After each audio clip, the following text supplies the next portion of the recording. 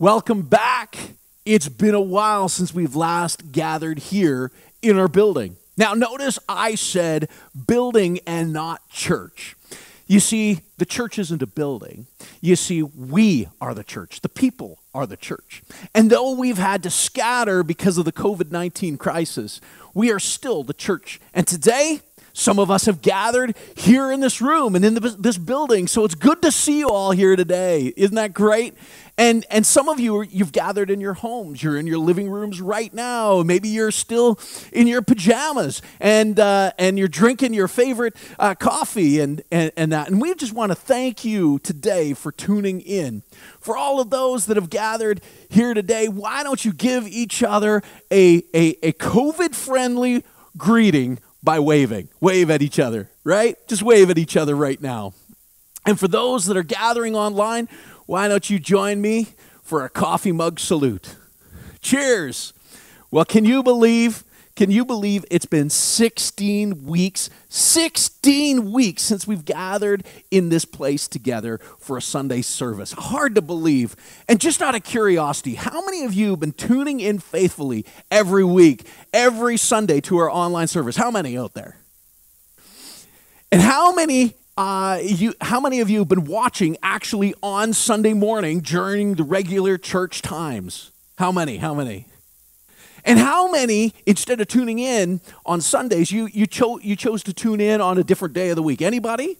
And if you're online, you can post your answers in the comments section if you're watching directly on our YouTube channel.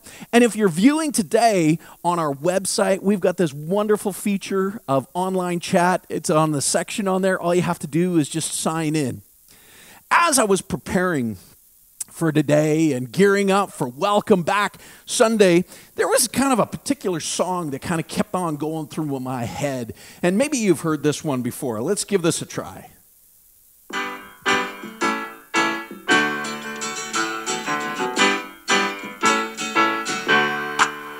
Welcome back. Your dreams were your ticket out. Welcome back. Kind of funny, eh? That song has been ringing in my head all week long. It's from the Welcome Back Kotter TV show.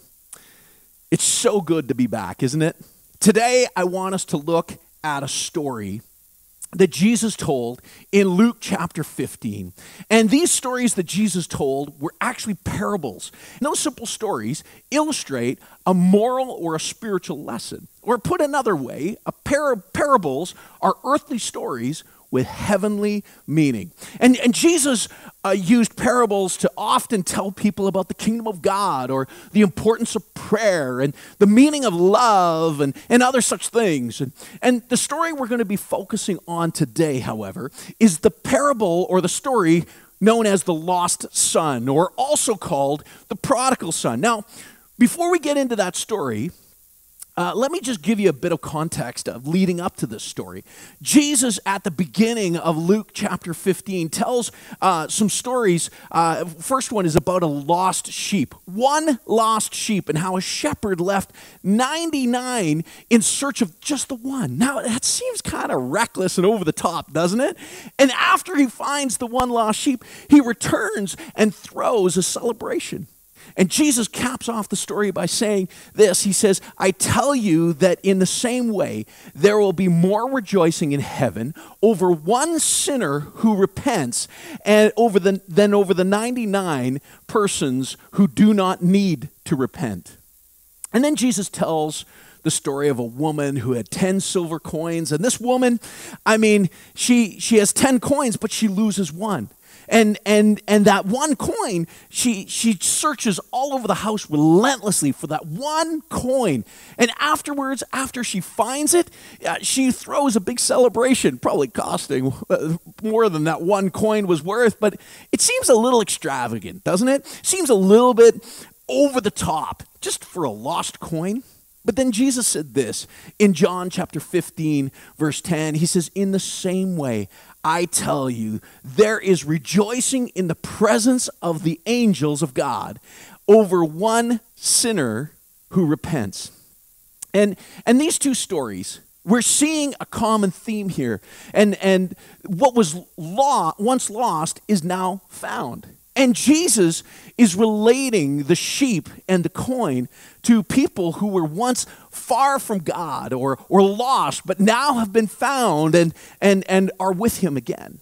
Now, Jesus tells the following story in Luke chapter 15, verse 11 and 12. And let's just go there together. And this is what it says. It says, there was a man who had 2 sons. The younger one said to his father, "Father, give me my share of the estate." So he divided his property between them.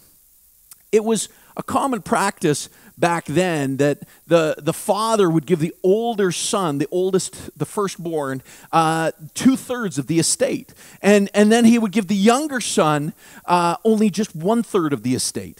And this usually was done after the father would either pass away or when he decided to retire. But there's no indication here. There's no indication that the father was on his deathbed or that he was actually ready to retire. For the younger son to make such a demand like this was inappropriate and very disrespectful. Regardless of this man's son's behavior, right? Behaving like a spoiled brat, the father generously or recklessly, I'll let you draw your own conclusion, gives his son what he demands. Let's go to verse 13. It says, not long after that, the younger son got together all he had, set off for a distant country, and there squandered his wealth in wild living. Wow. The kid couldn't wait to fly the coop. He couldn't wait to leave home. He couldn't wait to leave home in his rearview mirror, right? And we don't know for sure what his home life was like, but we get the idea that this kid is a bit of a wild child. Let's pick it up in verse 14 here. In verse 14, it says, after he had spent everything. Wow, spent everything. There was a severe famine in the whole country, and he began to be in need. Now, after the money was gone, so were his so-called friends.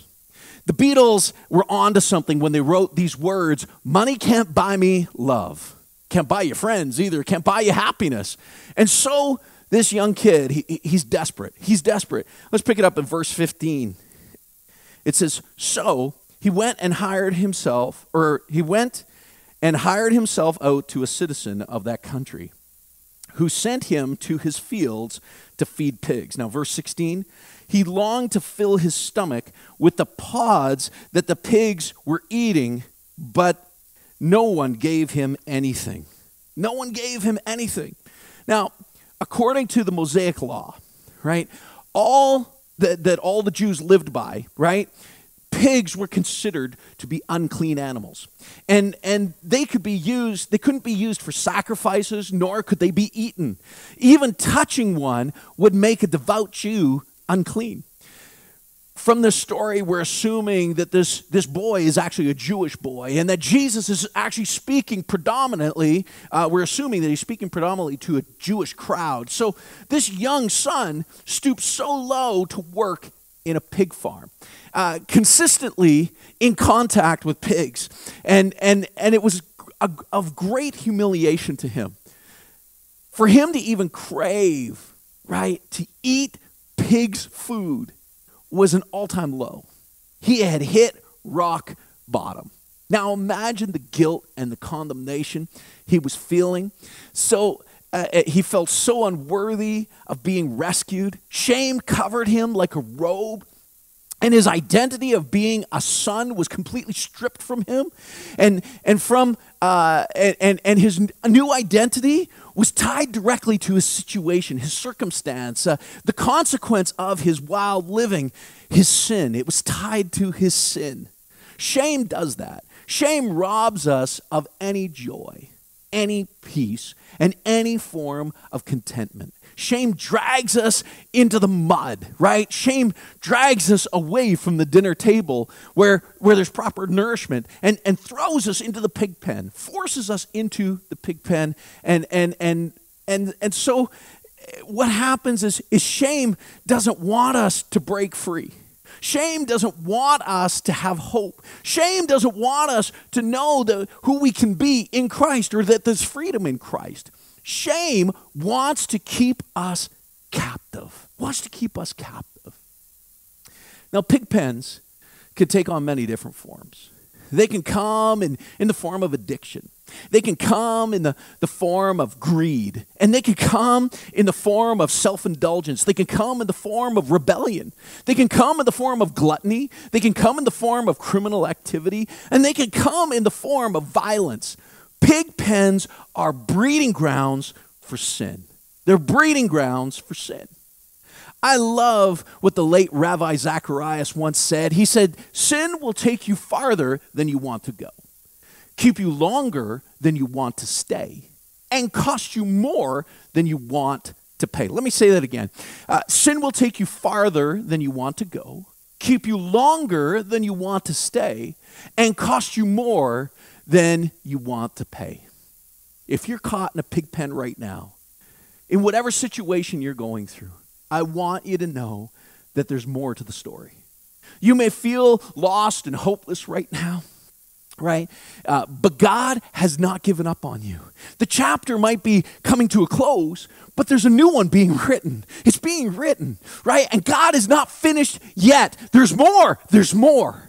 In fact, tell somebody beside you right now. Tell somebody beside you, there's more to the story. There's going to be more. For all of those that are listening online, there's more. If there's somebody watching with you today, tell them there's more, right? God's not done. There's more. There's more. Let's pick it up in verse 17 here.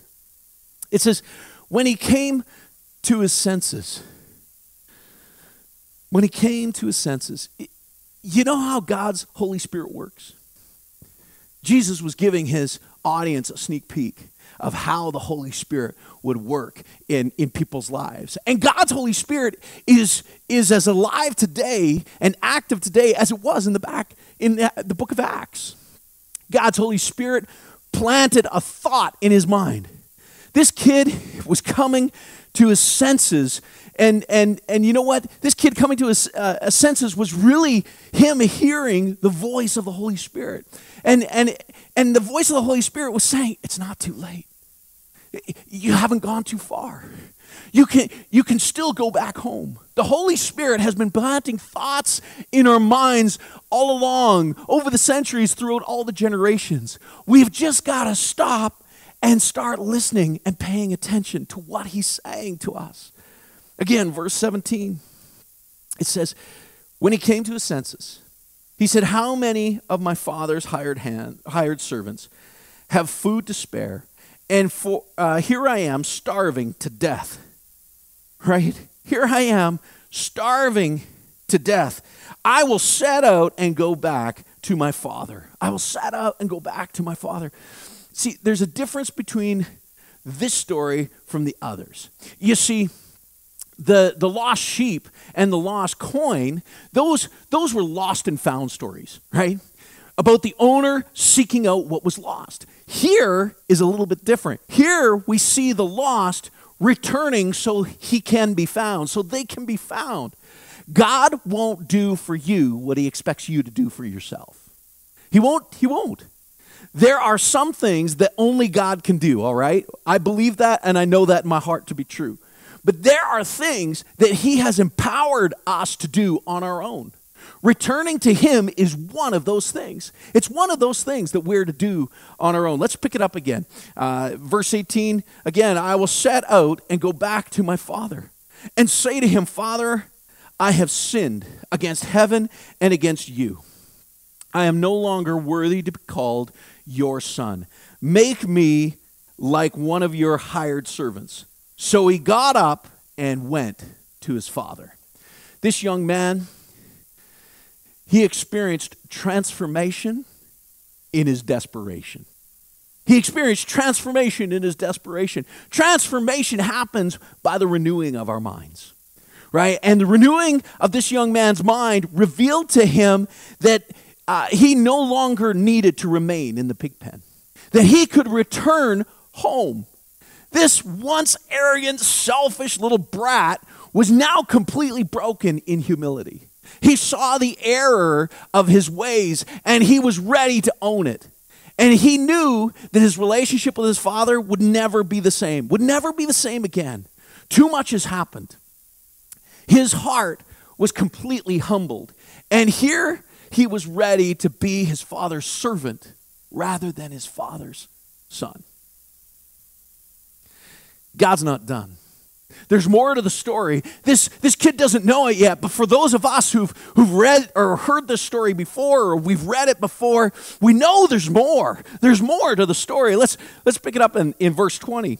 It says this in verse 20, so he got up and went to his father, but while he was still a long way off, his father saw him and was filled with compassion. He ran to his son, threw his arms around him, and kissed him. Now, this part of the story, it always hits me right here all the time, right here in the feels. The father had every right to be angry. He had every right to chew out his son for what he had done. And he has every right to give him the whole "I told you so" speech. But he doesn't do any of that. He doesn't do any of those things. Instead, we get the impression that he's been on the lookout for his son since the day he left. And that he's been waiting and waiting, hoping that his son would come home. When he sees his son far off in the distance, he runs to him. He wraps his arms around him. He wipes the tears from his son's eyes, and with forgiveness in his voice, he says these words, "Son, do you know I still love you?"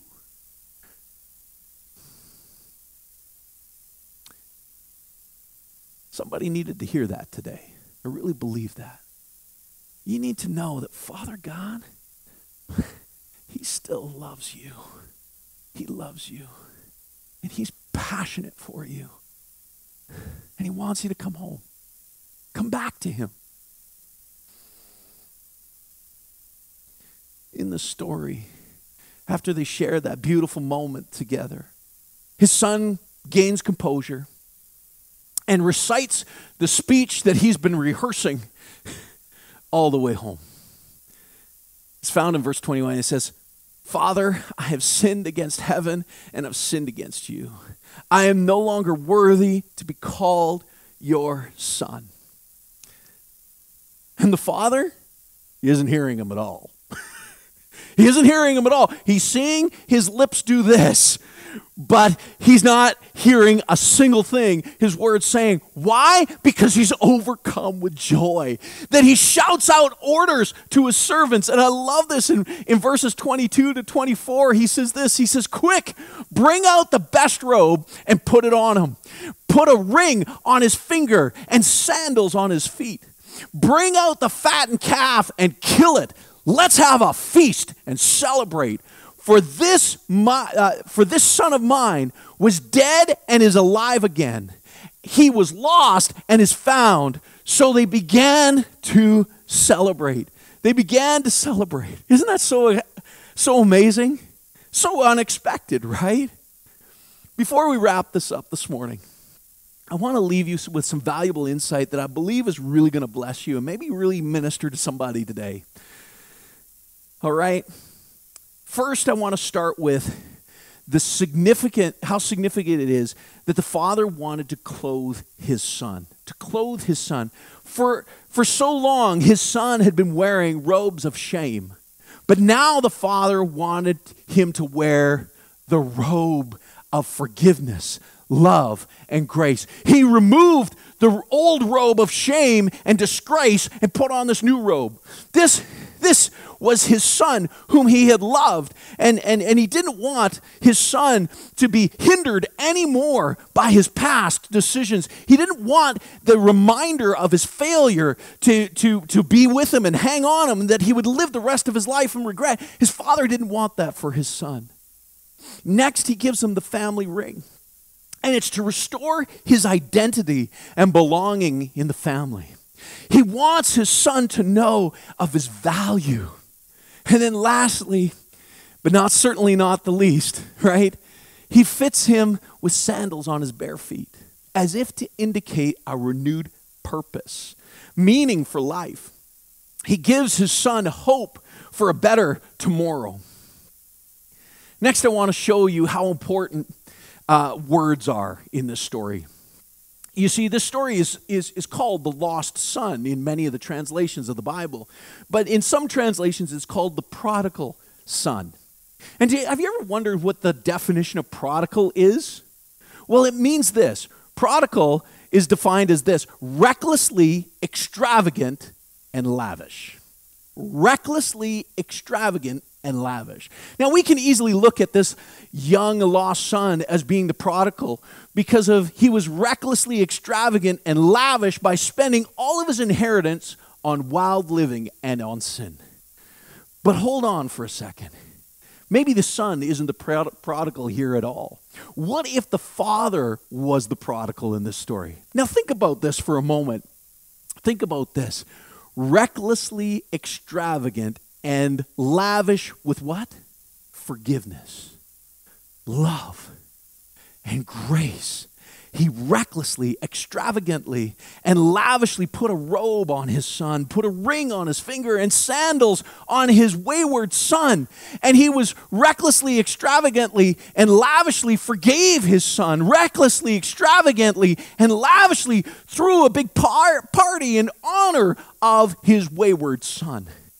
Oh, the overwhelming, never-ending, reckless love of God. Could it be that we serve a prodigal God who recklessly, extravagantly, lavishly clothes us with forgiveness and love and grace? Could it be that we serve a prodigal God who recklessly, extravagantly, and lavishly puts a ring on our finger and restores us our identity and belonging to his family?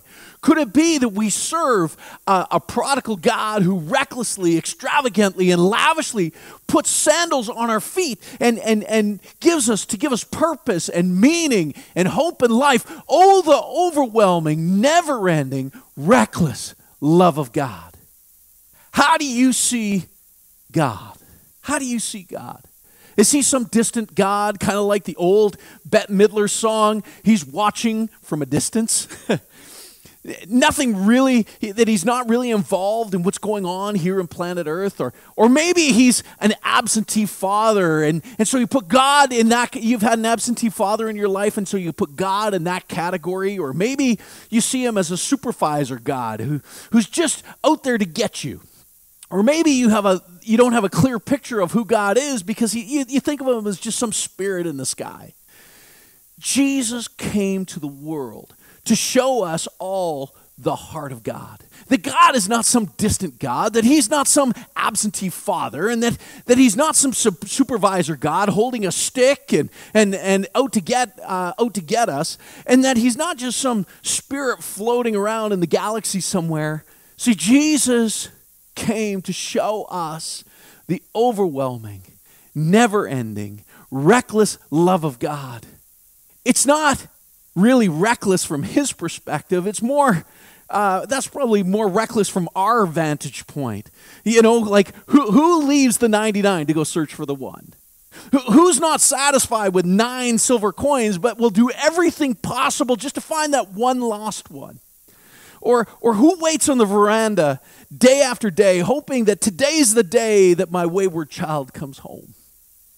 The Father in this story is really God, our Heavenly Father. Now, listen. You might be thinking that this is a great story for those who are really messed up their lives. And in fact, maybe when you're hearing this story, there's a face of somebody that you know that's popped into your mind. And you're thinking, yeah, so-and-so, they fit the bill here for the lost son. But here's the thing. You don't need to ruin your life in order to go to God. All of us have this deep down longing for more in us. You may have everything you want or everything that you need, but still there's this longing for something more. I want to tell you today, only God can fill that more. Only God can. He can fill up that more space in your life. And Jesus is the only way for that to happen. Now, I want to close with this. In the other stories Jesus told about, the sheep and the coin, they were lost and found stories. But this one was about a son who, who being dead was now alive. Are you ready for this? This will be worth the price of admission right here. Are you ready? Online audience, are you ready? Jesus rose from the grave so that the dead things in us would come back to life. I mean, that's so good. Let me say that again. I'm preaching way better than your amen in here, all right? Jesus rose from the grave so that the dead things in us would come back to life. Let me ask you, what's dead in your life that needs to come back to life? Because I'll tell you, God's got the defibrillator, and his name is Jesus. What's dead in your life that needs to come back to life right now? What is it? Have you lost your way? Have you lost your compassion? Are you wallowing in self-pity, or are you clothed with shame? Has addiction gripped you and captivated you, or held you captive? Is unforgiveness ruling your life and ruining all the relationships around you? What's the devil got on you? What's he got on you? You think you've gone too far? You think you're a lost cause? You wonder how God could ever want you back? Friend, all you need to do is get up and step towards God. And what will God do? He will run to you. He will take you in his arms. He'll hold your head to his chest. He'll say, "My child has come home again." He will lift your face and wipe the tears from your eyes. Wipe the tears from your eyes. With forgiveness in his voice, he'll say these words, "Child, do you know I still love you? Do you know that I still love you?" All of this is possible because of Jesus. Jesus' mission to earth was to reveal the love of the Father, the overwhelming, never-ending, reckless, and relentless love of God. 1 John 3:1 says, "See what great love the Father has lavished on us, that we should be called the children of God." And that's who we are. And that is what we are, right? We are the children of God. If you today would like to get up and step towards God by asking Jesus into your life, I want to lead you in a simple conversation that we call prayer. You won't have to pray this alone. Everyone here in this room and everybody online will pray it with you. And so I want you to repeat after me. Dear Heavenly Father, I know that I am a sinner in need of your grace. And I ask for your forgiveness. I believe Jesus Christ is your Son. I believe that he died for my sin, and that you raised him to life. I want to trust him as my Savior and follow him as my Lord from this day forward. In Jesus' name I pray. Amen. Amen. If you prayed that prayer today, I challenge you to tell someone. Tell a friend. Tell your mom. Tell your dad. Tell a sibling. Just tell someone. And then contact us here at Abundant Life. You can email us or call us on the phone. The info for that will be on the screen. Or you can visit us on our website and get our contact information there. Or use our social media platforms, Facebook and Instagram. We want to hear from you and celebrate with you. Why? Because that's what we do here at Abundant Life. Thank you for coming here today, everyone.